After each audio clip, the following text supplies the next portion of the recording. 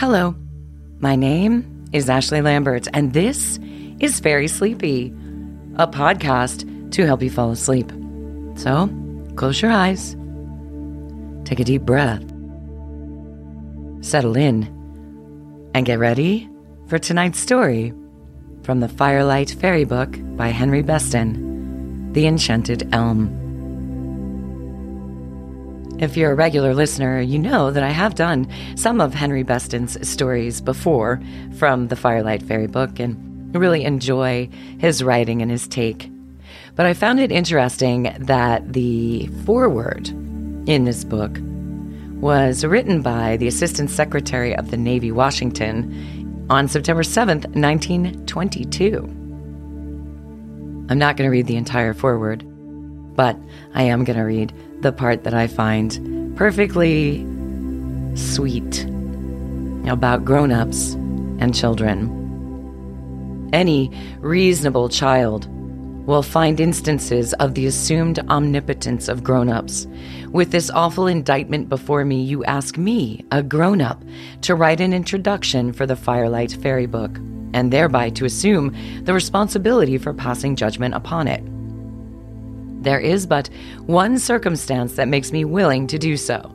I believe that where any nice grown-up is concerned, if you crack the hard outside shell with which circumstances have surrounded them, beneath it, you will find a child. Banking on this, I venture to say that I thoroughly enjoyed the Firelight Fairy Book. I liked particularly the story of the poor little prince whose sneezing had such a disastrous effect, and the lost half hour is unquestionably an accurate historical account, because no one could have described so accurately, simply from imagination, what a lost temper looked like. What makes me even more willing to advance my opinion is that I do not stand alone. My conclusions are supported by a jury of my peers, for I have given the book as a Christmas gift, not only to my own children, but to other people's children, and to one of the prominent senators of the United States. They have universally acclaimed it, and who can question the judgment of such a jury? Good luck to the Firelight Fairy Book. May it, like Scrooge's laugh in the Christmas Carol, be the father of a long, long line of brilliant books of a like nature for the enjoyment of all true children, whether they be still at day school or sitting in the high places of the world. Believe me, yours very truly, Theodore Roosevelt. I found this especially apropos because I'm also releasing Stave 2 of A Christmas Carol. Some people don't celebrate Christmas, and others may not be interested in that particular story. So I thought I'd give you a bonus, an extra, this week, just in case. But tying it into Stave 2, or just the Christmas Carol in general, I found fascinating. And I didn't do it on purpose. I picked it up, and I was going to do the story anyway. So, if you're ready, and you're settled down and comfortable, we'll start tonight's story. The Enchanted Elm by Henry Beston. Once upon a time, while riding, a brave young prince dashed merrily ahead of his friends, and after galloping across a plowed field, turned his horse's head down a grassy road leading to a wood. For some time, he cantered easily along, expecting any moment to hear the shouts and halloos of his friends following after. But they, by mistake, took quite another road, and no sound except the pounding of his horse's hooves reached the prince's ear. Suddenly, an ugly snarl and a short bark broke the stillness of the pleasant forest, and looking down, the prince saw a gray wolf snapping at his horse's heels. Though the horse, wild with fear, threatened to run away at any instant, the prince leaned over and struck the wolf with his whip. Hardly had he done so when an angry voice cried, "How dare you strike my pet?" A little distance ahead, a wicked old witch stood at one side of the road. With its tail between its legs, the wolf cowered close to her skirts and showed its long yellow fangs. "Pet, indeed," cried the prince. "Keep him away from my horse, or I will strike him again." at your peril, prince," answered the witch. And then, as the prince turned his horse's head and galloped back, she called out, "You shall rue this day. You shall rue this day." Now, by the time the prince had arrived at the plowed field and the great road again, his friends had galloped on so far that they were lost to sight. Thinking that he might overtake them by following a shorter road, he turned down a byway, skirting the wood in which he had encountered the enchantress. Presently, he began to feel very thirsty. Chancing to see an old peasant woman in the fields, the prince called to her and asked where he could find a roadside spring. Now, this old peasant woman was the wicked witch under another form. Overjoyed at having the prince fall so easily into her power, she curtsied and replied that within the wood was to be found the finest spring in the country. Anxious not to lose time, the prince begged her to lead him to the water. Little did he know that the witch was leading him back into the wood and that she had just bewitched the water. When they arrived at the pool, the prince dismounted and, kneeling by the brim, made a cup of his hands and drank till his thirst was satisfied. He was just about to seize his horse again by the bridle and put his foot into the stirrup when a terrible pang shot through his body. Darkness swam before his eyes. His arms lengthened and became branches, his fingers twigs, his feet shot into the ground, and he found himself turned into a giant elm. A giant elm he was. A giant elm he remained. Unable to find him after a long search, his friends gave him up for lost, and a new prince ruled over the land. Though the elm tried many times to tell passers-by of his plight, none ever seemed to understand his words. Again and again, when simple woodcutters ventured into the dark, great wood, he would tell them his story and cry out, "I am the prince! I am the prince!" But the woodcutters only heard the wind stirring in the branches. Ah, how cold it was in winter, when the skies were steely black and the giant stars sparkled icily. And how pleasant it was when spring returned and the gossipy birds came back again. The first year, a pair of wood pigeons took to housekeeping in his topmost branches. The prince was glad to welcome them, for though denied human speech, he understood the language of trees and birds. On Midsummer Eve, the pigeon said to him, "Tonight, the king of the trees comes through the wood. Do you not hear the stir in the forest? All the real trees are preparing for the king's coming. They are shedding dead leaves and shaking out their branches. Tell me of the king," said the prince. "He is tall and dark and strong," said the doves. "He dwells in a great pine in the north. On Midsummer Eve, he goes through the world to see if all is well with the tree people." "Do you think he can help me?" asked the prince. "You might ask him," replied the doves. The long, long twilight of Midsummer Eve came to a close. Night folded the world beneath its starry curtains. At 12 o'clock, though, not a breath of air was stirring. The trees were shaken as if by a mighty wind, the rustling of the leaves blending into strange and lovely music, and presently the king of the trees entered the haunted wood. Even as the wood doves had said, he was tall, dark, and stately. "Is all well with you, O my people?"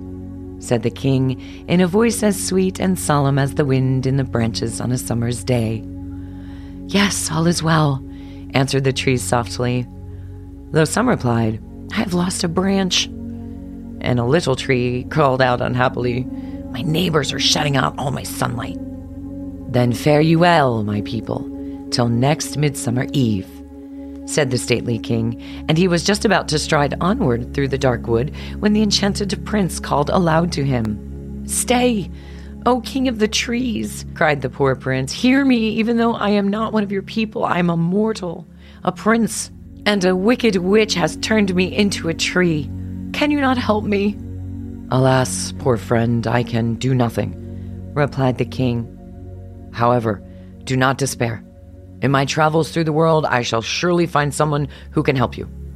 Look for me on next Midsummer Eve." So the great elm swayed his branches sadly, and the king went on his way.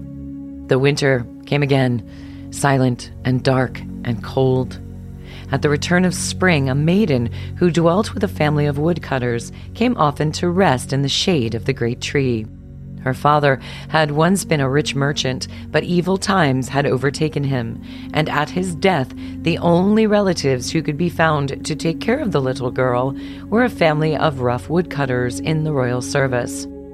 These grudging folk kept the poor maiden always hard at work and gave her the most difficult household tasks. The prince, who knew the whole story, pitied her very much and ended by falling quite in love with her. As for the unhappy maiden, it seemed to her that beneath the sheltering shade of the great elm, she enjoyed a peace and happiness to be found nowhere else. Now, it was the custom of the woodmen to cut down during the summer such trees as would be needed for the coming winter. And one day, the woodcutter, in whose family the maiden dwelt, announced his intention of cutting down the great elm. "Not the great elm which towers above all the forest," cried the maiden. "Yeah, that very tree," answered the woodcutter gruffly. "Tomorrow morning, we shall fell it to the ground. Tomorrow night, we shall build the midsummer fire with its smaller branches. What are you crying about, you silly girl?" Oh, please don't cut the great elm," begged the good maiden. "Nonsense," said the woodcutter. "I wager you've been wasting your time under its branches. I shall certainly cut the tree down in the morning." All night long, you may be sure, the maiden pondered on the best way to save the great tree, and since she was as clever as she was good, she at length hit upon a plan. Rising early on midsummer morn, she ran to the forest, climbed the great elm, and concealed herself in its topmost branches. She saw the rest of the wood beneath her and the distant peaks of the adamant mountains, and she rejoiced in the dawn songs of the birds. An hour after the sun had risen, she heard the voices of the woodcutter and his men as they came through the wood. Soon the band arrived at the foot of the tree. Imagine the feelings of the poor prince when he saw the sharp axes at hand to cut him down. "I shall strike the first blow," said the chief woodcutter, and he lifted his axe in the air. Suddenly, from the treetop, a warning voice sang, "Throw the axe down. Harm not me. I am an enchanted tree. He who strikes shall breathe his last before Midsummer's Eve hath passed." "There's a spirit in the tree," cried the woodcutters, thoroughly frightened. "Let's hurry away from here before it does its mischief." And despite the chief woodcutters yelling, they ran away as fast as their legs could carry them. The chief woodcutter, however, was a bolder-hearted, and lifted the axe again.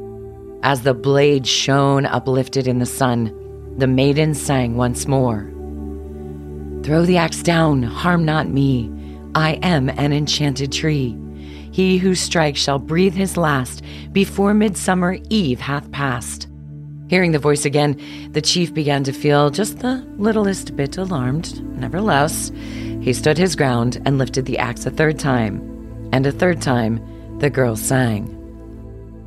At the same moment, the elm managed to throw down a great branch which struck the rogue a sound thump on the shoulders.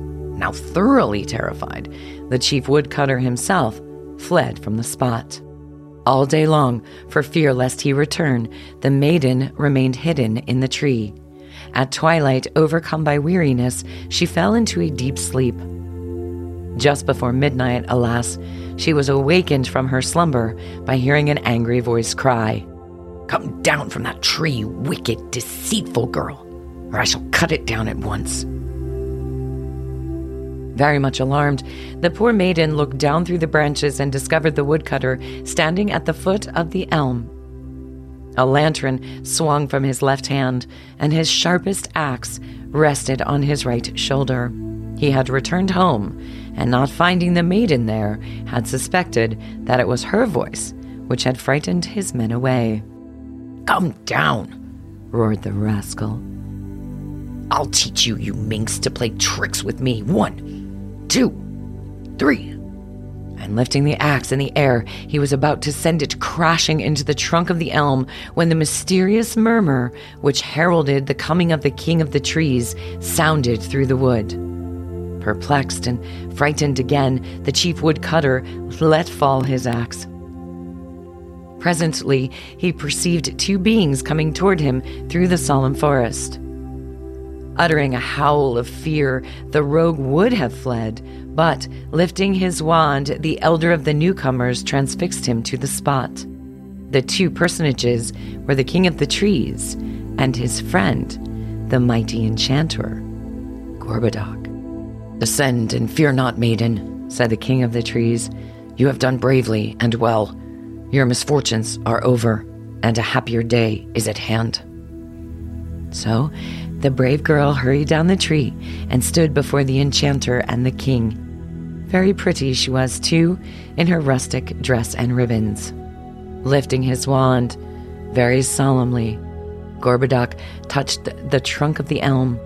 There was a blinding flash of rosy fire. The great tree appeared to shrink and dissolve, and presently the prince stood before them. "Welcome, Prince," said the enchanter. "Your enemy, the witch, will trouble you no more.